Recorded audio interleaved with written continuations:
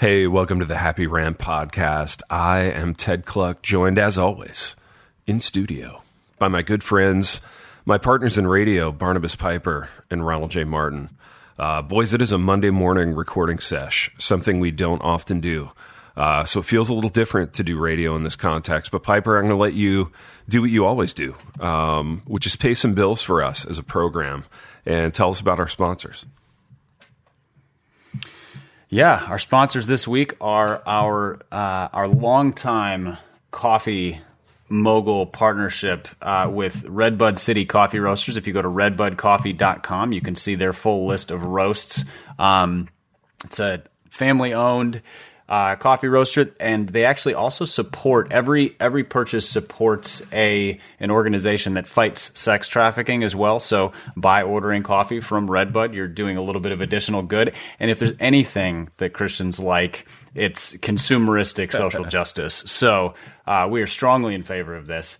So if you go to redbudcoffee.com, you can see their full list of roasts. They rotate them through. They're all single origin from around the world. The Brazilian honey is my favorite. And then at checkout, be sure to use the code HAPPYRANT to get a 10% discount. They also sell in large bags, large bulk. So if you wanted to get it for a church or for an office or whatever, you could do that as well.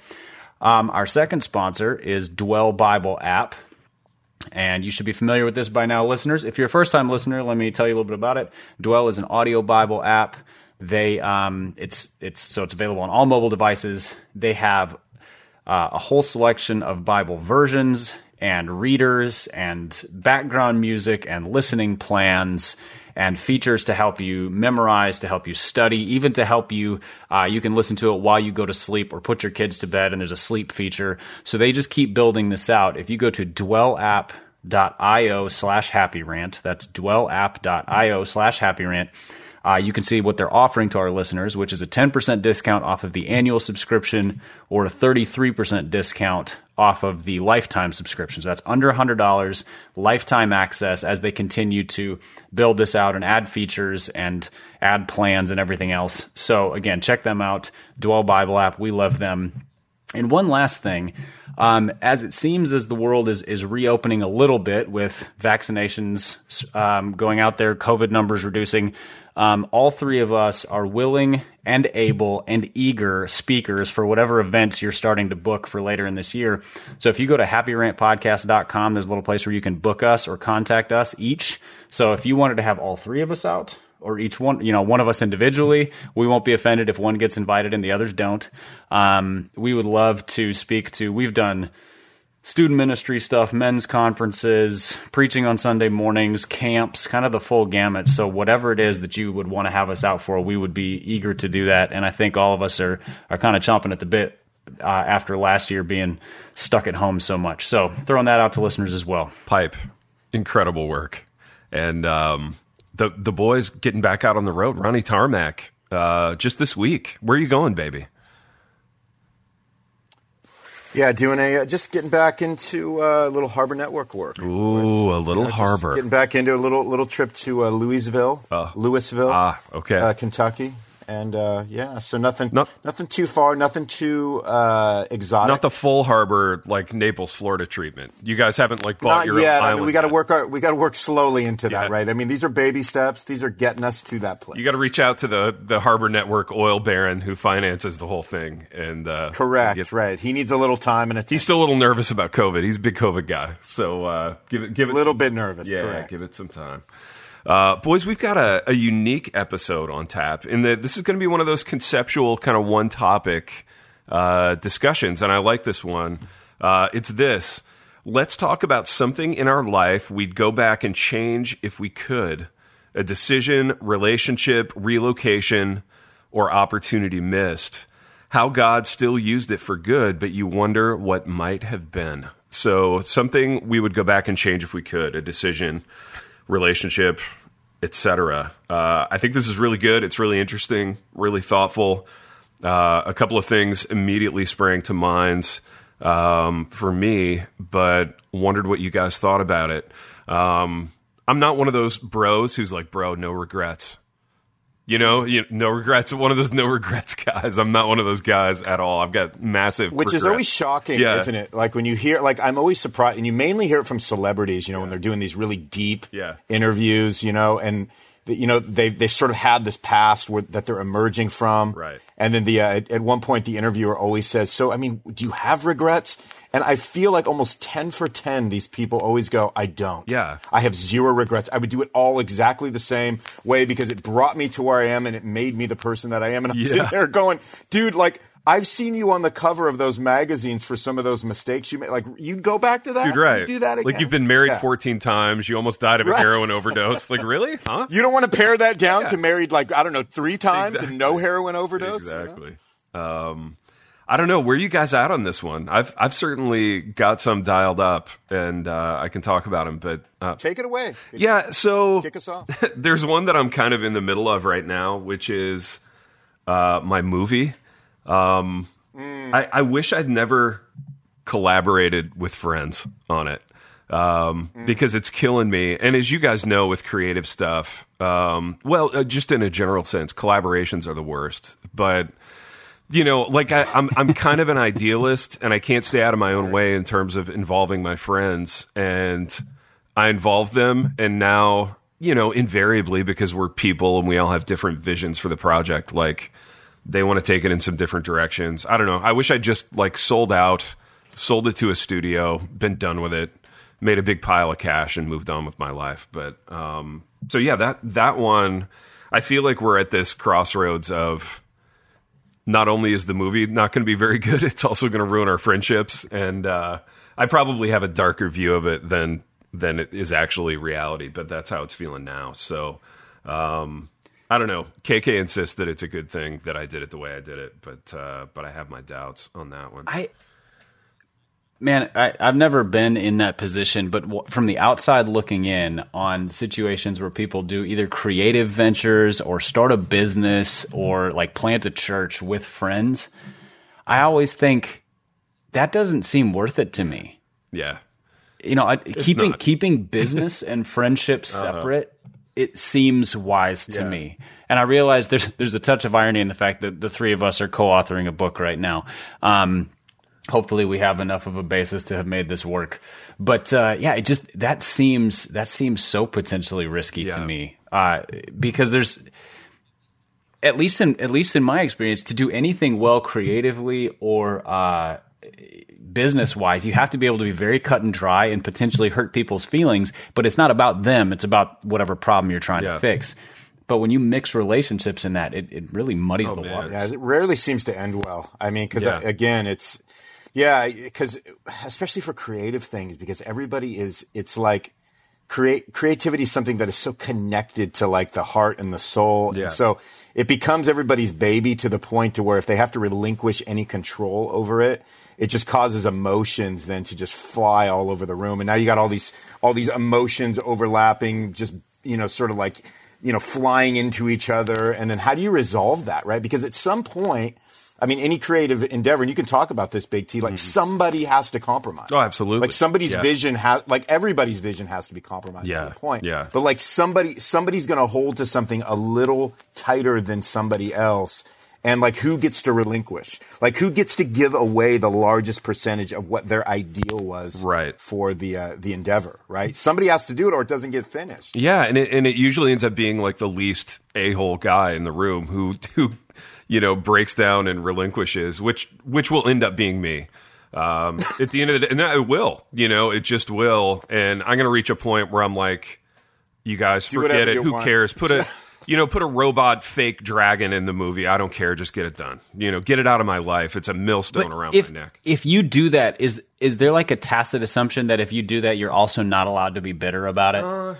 Or is it the understanding that since you did that, you forever get to be bitter about it and be like, well, if we had done it my way? I mean, I think I'll get to be bitter about it. But the catch-22 with that one, Pipe, as you guys know, is that for us as believers, it's not profitable or good or joyful or anything healthy for us to carry around bitterness. And the real kind of ironic rub with all this is that I've been collaborating in some form or fashion for 15 years and it's never gone well, but I've never learned, I think that's the part of this that's so frustrating for me. It's funny because I think, it's weird you say that, man, because I think a lot about, I've not done a lot of collaborative work. Mm-hmm. In fact, me and you, Big T, that's some of the most collaborative work I've ever done. Well, that was actually the easiest one. Well, and because I didn't, it all depends. Like, there are certain things, depending on what it is in our personal lives. Like, I can go, like, okay, so let's just take it. I mean, Pipe just called it out, like the book that we're working on. Like, I don't think any of us are like have our hands around it so tightly to where it's becoming something like to where none of us can budge on any part of it. Right. Like, I feel like there's even the way we've approached it and the way we're writing it, the way we're in the middle of it, there's like a looseness to it that just allows it to be something where it's a true collaboration rather than one person's, sort of art project that they pulled a couple other people into. Right. And so I think in that sense, it was like, hey, should we all do this? So it really from the get-go, it was like this collaborative thing. But I think other things, like if you're the one that was the brain behind it, or you're the one that initially made the step into dreaming it up, and then you bring other people into it, that makes it really hard. Because it means that, man, you were the one that cast the initial vision for it. Yeah. And how do you compromise? Right. Well, and it makes it collaboration's so hard. It is so hard. And with a movie, like, it's intensely collaborative, and it has to be because, the guy who was really the impetus for making the movie was an actor who was a friend who was connected with people with money. And, really his vision hasn't been the issue. He's been great. But, so then we brought these other friends in, and it's just gotten, massively complicated. But anytime you're trying to do something that big, like, you can't do it on your own unless you're just a billionaire with unlimited resources. So, it's one of those things, live and learn. You need to have like a collaboration, DTR talk beforehand, in terms of like, this is how this is going to work. I'm responsible for this. You're responsible for that. Don't step in my lane. I don't step in your lane, which is uncomfortable on the front end and probably makes some people go, I don't really want to do not that. Only it's slightly idealistic too, but it's uncomfortable, but it's also at the front end. That's when there's the most enthusiasm because everybody's like stoked that it's happening at full speed ahead, and everybody's just doing their stuff. So you think, oh, this feels good. This feels healthy. We don't need to DTR this thing, but actually, you're right, Pipe. That's the thing that most needs to happen at the beginning of those deals. But yeah, I've gone on one, man. I've got a whole like truckload of regrets yet to go. But where are you guys at, baby? This was your topic. Do you have one?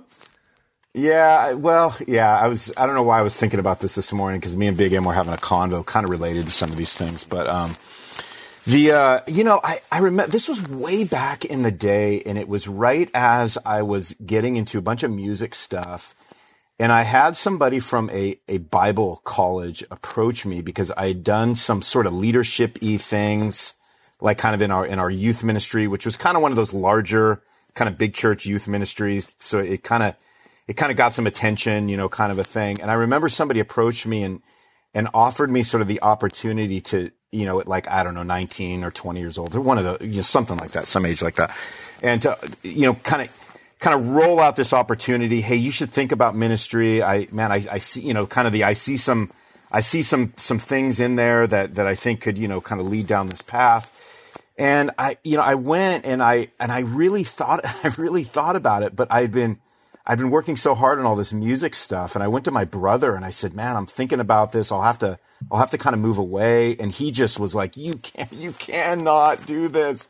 We're just like all this stuff starting to happen. We've put all this work. All this stuff that you've been dreaming about, blah, blah, blah. You can't do it. You can't do it. And so I let it go. I pursued the music stuff, which, took me through the next 20 years or whatever. And God used all the music stuff for better, for worse. But I always wonder, because I got kind of a late start into vocational ministry, and I always wonder what it may have been like had I just taken that step, where I would be. Of course, I'd be in a different place today, like you always would when you make a different decision. Yeah. But I always wonder, like, man, was that like God was doing something through that person in that moment, and I pushed back on it, and here I am today. Eventually the Lord brought me into whatever He wanted to bring me into. But you just like you have to wonder, like, how much more developed and how much more progress I would be experiencing in some particular areas that, I didn't experience until later on. And I think, obviously we can always wonder that and say that I made a step to the right instead of the left. And so it caused certain growth and certain situations to be suspended or to never happen at all. But there's that one moment I always look back on. I go, oh man, I wonder what would have happened if I would have said yes. Yeah. Of course, I wouldn't have done all the music stuff that I did, and all of that shaped so much and led me to where I'm at today. So God used it, but you got to wonder. Yeah. I have a sneaking suspicion that if you had gone into ministry at 19, you would have been out of ministry by like 28. Yeah, that's probably true. You'd be doing the music stuff now. You talked about how much more developed, and you'd be doing like the Gungor kind of thing now or something, just in terms of, and that's not a shot at you, but just the arc of people who kind of, they get into this really difficult, complex space of vocational ministry too young and underdeveloped to know how to handle it. And so my sense is that you're probably way better at it having gotten into it as an adult than as a post-pubescent teen kind of thing. I feel the same. I mean, I feel the same thing in my life, So I didn't get into vocational ministry until I was 36, something like that, 35.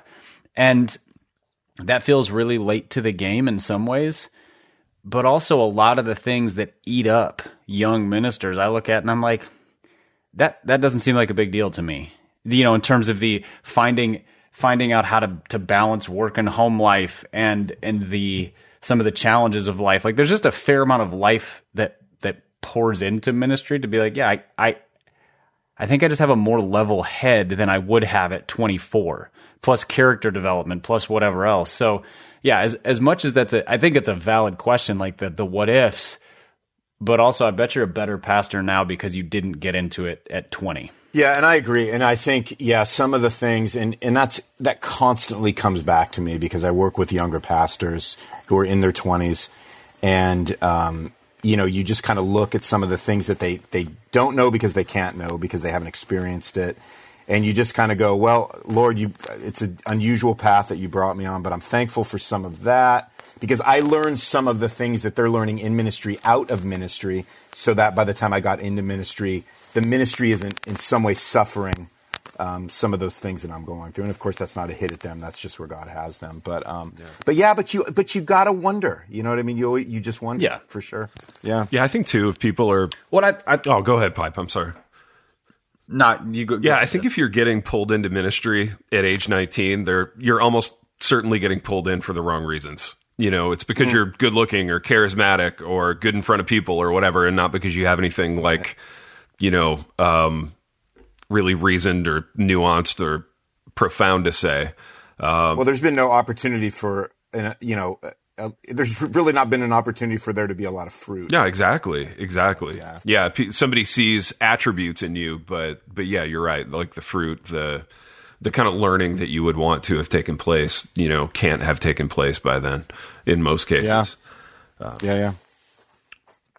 It's fascinating. I was going to say as well that one of the advantages to come into ministry later is, for guys who get into it early, there's sort of a sense of like ministry is this unique, it's such a unique role. Nobody else can totally understand it.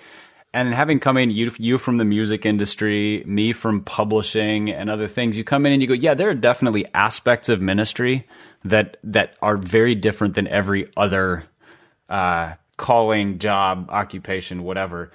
But it's not nearly as unique as some people want to make it. So like the bubble that we keep ourselves in is probably way more transparent and way more accessible because so much is transferable between what it looks like to be a faithful Christian musician or a faithful Christian marketer or a faithful Christian editor and being a faithful Christian pastor. And then there's the unique aspects of it that it's just a way smaller core of what that is. And so you just kind of feel less special in your role. You're like, yeah, this is the thing that God has for me to do. But also like, I'm not like some, uniquely called special prophetic anything. I'm God just put me here to do this thing. Yeah. It's a more humbling, you come into it a little more, you don't always, but you have the opportunity to come into it later, a little more humble than you would have at 20 years old, thinking that you know everything that a 20-year-old thinks they know. I mean, dude, hopefully, but then you meet some like 50-year-old guys who aren't even remotely humble, and you wondered how. Well, that I mean, happened. for sure, yeah, 100, yeah. I wish I knew everything now that I thought I knew at 20. Yeah, I know. Wouldn't that be great? Truly. How far would you boys be if you were smart as you were at 20 years old? No question. No offense to all of our 20-year-old listeners. Obviously. That's true. We love our 20-year-old listeners. I don't mind offending them a little bit. It's okay. They could probably. No one else is offending a little them. offense. Speaking as someone in the college business. Boys, do you have one more, maybe? One more thing. I was thinking about it, and it was a challenging question for me because I'm not a no regrets person. There are definitely things in my life that I regret, particularly because of the pain that they caused others. Decisions that I've made that have been detrimental to others, whether it was just foolishness or sin or some combination of the both. So yeah, those are the ones that I would like to go back and undo. However, almost every one of my worst decisions has been pivotal in God growing me as a Christian and teaching me. I'm just a really stubborn, dumb person when it comes. I only learn by mistakes, apparently, not by listening. And so I had to get to the point of, those are the severe consequences for this idiocy before learning what faithfulness looks like, or, consistency or maturity or any of those things. The one thing that stands out in my mind that I look back on and go, I don't know the benefit of that dumb decision, and I really wish I could do it differently, was I think I completely wasted my education. Oh, yeah. I was the laziest, most self-centered student Wheaton College has ever seen. I was there to do whatever I wanted to do, and just didn't have a sense of the opportunity that I was squandering at the time. In terms of the amazing professors, the environment on campus, even the friendships I had there, all my friends were pretty diligent students, and I just didn't follow their lead at all. And I was there for intramural sports and to hang out with friends and to participate in the classes that I thought were worth my time, as if at 19 I had any idea what was worth my time. Yep. And and I just wonder what direction my life would have taken had I learned a work ethic and a level of humility to sit down and go, maybe I'm not smarter than my professors. Maybe it's worth it to like put off ultimate frisbee for the sake of, actually studying for this exam. And I just didn't ever. Maybe by my junior and senior year, I developed a little bit of that, but I think that was mostly the fact that by that time I was only taking my major classes, and I liked most of those. Yeah. So I don't think it was work ethic as much as convenience. Yep. And so I mean, so grad school has kind of been off the table for me because I really don't enjoy school, but also in the back of my mind, I'm like, I was a trash student. And so in my mind, I'm still a trash student, even though it's been 20 years since I was in college. Dude, let me make a little bit of an argument for you on the grad school thing. I was a trash student as well. Every single thing that you said a minute ago about your undergrad experience applied to me, including thinking that you hated school because of it. But then I went to grad school about a decade ago, I guess, as an adult, and absolutely loved it. It was a blast. The work was fun. The classes were fun. It was like everything that undergrad wasn't in a lot of ways. And I don't know. I think as a mature adult now, especially as one with like a sense of your own fallibility, I don't know. I think you would really dig it. But it's not for everybody, and the timing of life isn't for everybody. And I know there's factors, but yeah, going back and doing that as an adult was great for me. And that's the crazy thing, because and I would be interested to hear what Ronnie has to say about this, because obviously he's done seminary and now is in doctoral work as an adult, not as straight out of college kind of thing. But I've done so many things that are the equivalent to all the stuff I hated in college, and I enjoy it. Every time if I prepare to teach or preach, like there's studying, there's taking notes, it's essentially a big old pile of homework. I've written 4 books. Well, that's a lot of papers, right. and just so on and so forth, all of those things. And so and all of which has been well worth it and generally enjoyable. I don't enjoy every minute of it, but that's work. And yet in my mind, the idea of school is an utter drag. It's just soul-sucking to me, even though it's probably almost a one-to-one correlation between what school would be like now and what writing a book is like now, or preparing to teach, or whatever those things are. Absolutely. Interesting. Ronnie, how has your school experience been coming to it? You came to ministry later, and then also going back for grad school. Yeah, I mean, it's been, so here's the thing, like you guys had that 4-year experience that I missed out. I was in the School of Rock and Roll during those years that I should have been just doing a 4-year undergrad program. So I missed out on all that. And so ministry, kind of coming into ministry in the way that I did kind of served as sort of my undergrad in some ways. And so all this post-grad work I've done has really been kind of my introduction into, seminary life, college life, university life, however you want to phrase it. So it's been really interesting. It's, man, it's such, I mean, Piper, this, and maybe we all feel this way, but it really is, it's a different experience for different personalities. I'm just not an academic. So, I really slog through things. Like I don't learn well from these really crazy, like heavy, highly academic, like books that they make you read that are never under 726 pages. And, writing papers, although I write quickly, I write efficiently, I tend to get okay grades. Like none of it is anything that I feel like produces a lot of life and enjoyment inside of me. So I learn a lot from it. I really do. But I would prefer to be learning. I've learned more on the job, and I prefer that style of learning over, kind of hitting the books and being in that environment. That's just a stifling environment for me. And that's just me. That's just my personality. And again, kind of going back to what you said a minute ago, I think not having spent that time like you guys did, it had remained like an undisciplined kind of feature in my life for so many years that getting back into it and having to sit in front of a laptop for hours on end, like typing out papers, it's just not awesome. It's just not awesome for me. Even though I'm benefiting from it, I'm learning from it, I'm glad I'm doing it. But in terms of the enjoyability factor, it's for sure a slog. Well, it's a certain kind of writing that isn't creative, and it isn't meant to put on for an audience. You know what I mean? Which is why I hated writing papers in college versus writing professionally. Writing professionally is fun because you're always putting on for an audience or trying something new or whatever. But yeah, and you're doing it your way. Exactly. There's not a form that you're expected to. I read the occasional academic book now, and I hate them so much. Yeah, they're brutal. They're kind of brutal. They're bad. Like, academic writing is bad writing. Yeah. It just by any measure except their own. Yeah. Like they have decided this is how it should be done, except it's terrible communication. Mm-hmm. It doesn't make things any clearer. In fact, it usually makes things more opaque. Yeah. And it rarely helps me to the point of going, oh, that's what they're trying to get at. Yeah. Dude, did you guys... It's just like layer upon layer of I read this and I studied this and this guy says this and I'm like, I don't care. Just get to the point. Right. What is your point? What are you trying to say? And you could probably say it in a page and a half. Did you guys read Carl Truman's Deal? The thing with the guy and the iPad on the front? The one that just came out like a year ago. Oh, the one that's getting all the hype. The one that's getting all the hype. Evangelical Book of 2020 that we've already forgotten about.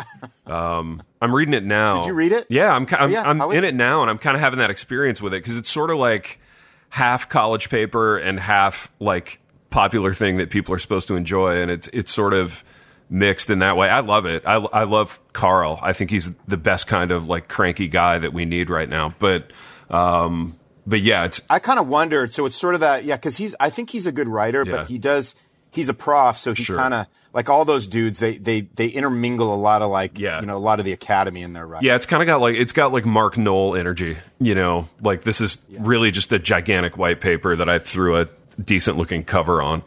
But he is a good writer, though. He is. Make it compelling. Yeah, he is, sure. And I'm enjoying it, and I love what he has to say. Like 100%, I'm in on it. But it's not like something that we would write. It seems to me so. I think the reason I dislike academic writing so much, and I haven't read Truman's book, so I don't know if this is true of that, is it's the opposite of what makes good preaching. Like a good academic paper is the exact opposite of good preaching, in that Good preaching is you do a ton of work and you boil it down to the most kind of condensed and maximum point. So your job is to, you know all the background, but you're not communicating all the background. You're communicating the point. Academic writing is the exact opposite. It's like, what is a point? Right.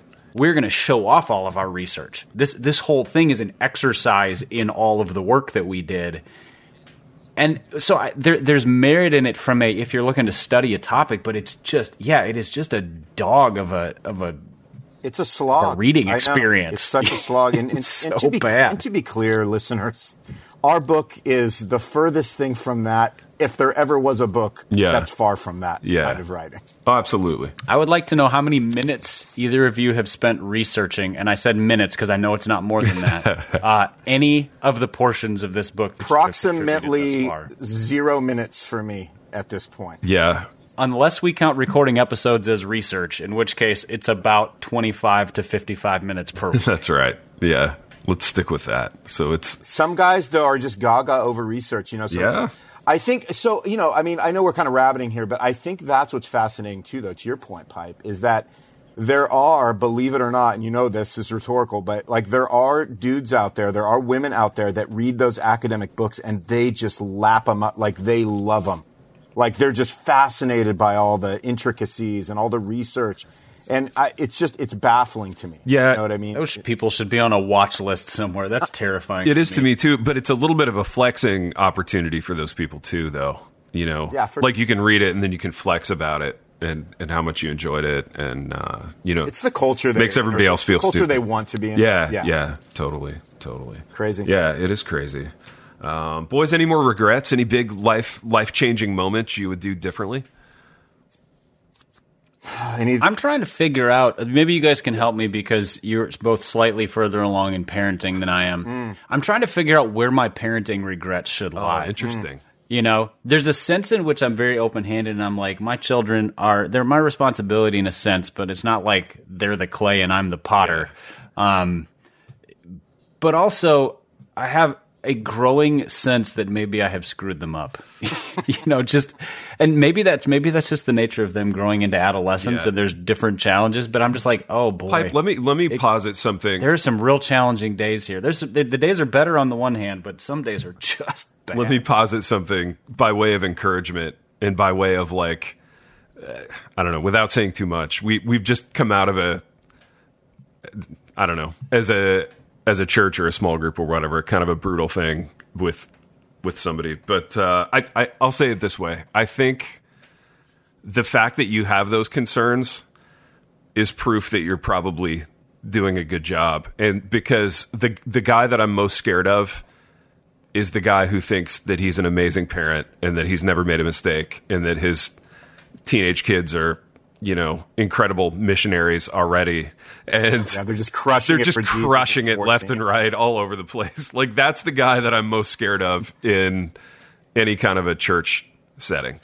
Well, I'm the exact opposite. I mostly go through life wondering if I ever made any, like every decision I make parenting, I'm like, I don't know if I did that. Well, dude, and you probably have made some mistakes. I know we have, but like, I think the ability to have your eyes open about that and be humble about it and take input from your church and other people and glean wisdom and ask questions, like that's probably the best thing you have going for you as a parent, to be honest.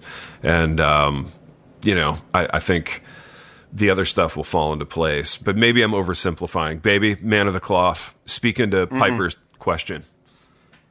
Yeah, gosh, it's so complex because, God uses us to shape our kids, and yet he's the one that shapes our kids. And so, man, I for sure have regrets, and they really lie in the realm of I wish that I would have put more emphasis on my own spiritual development with my child, my daughter, rather than sort of pitching her to, the youth groups that she grew up in, the churches that we were part of.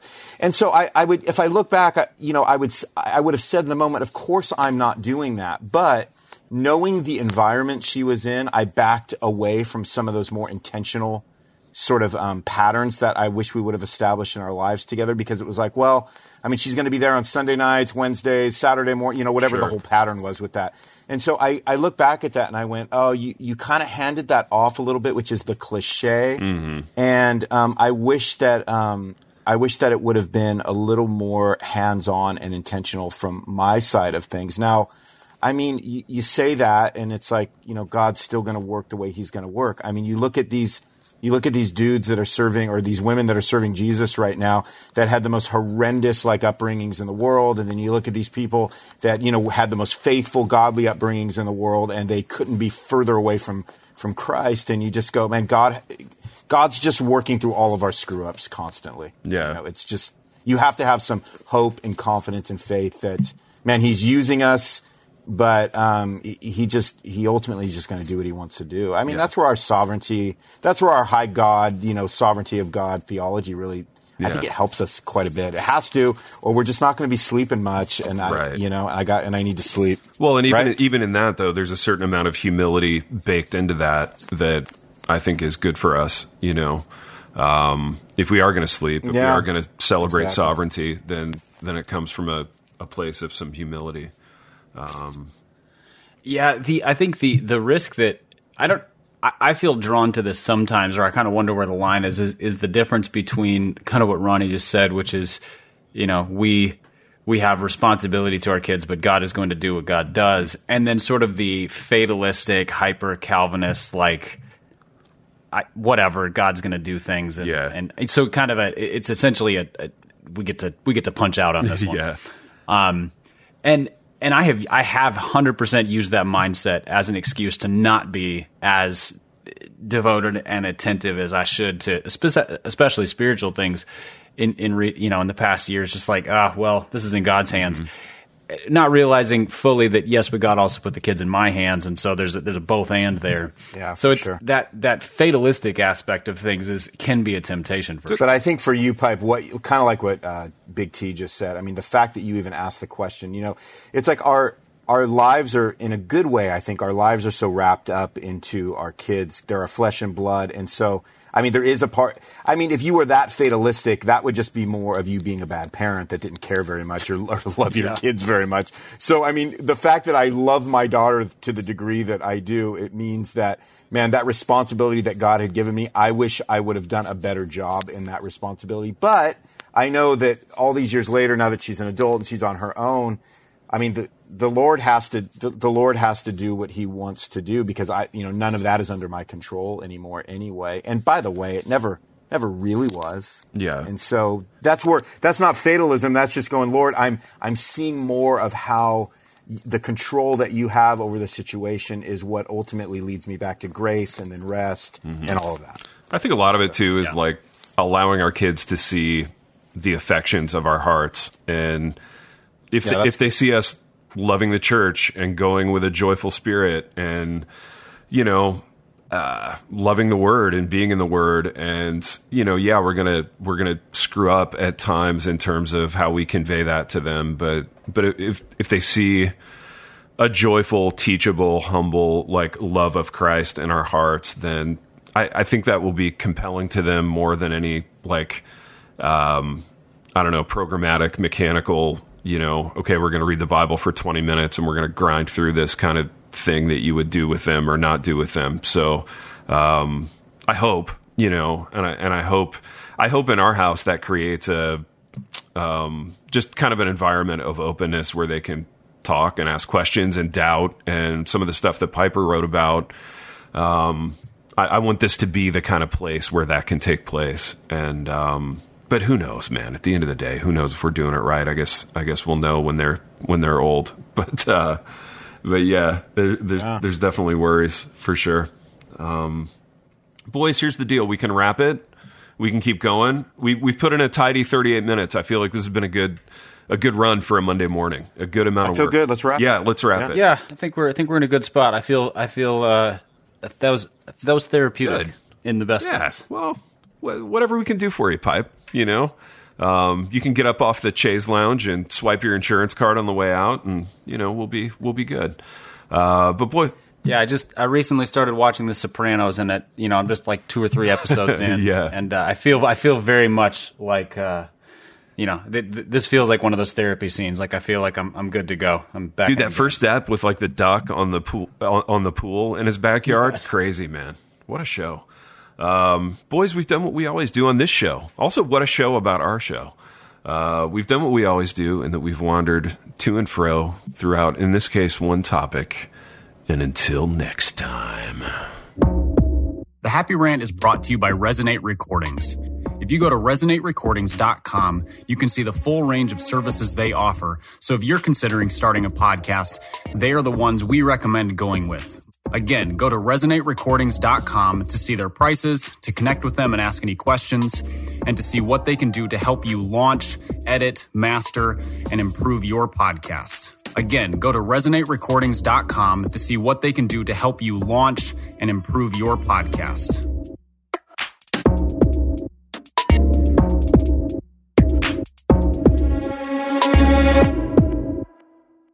Has fear stolen your peace?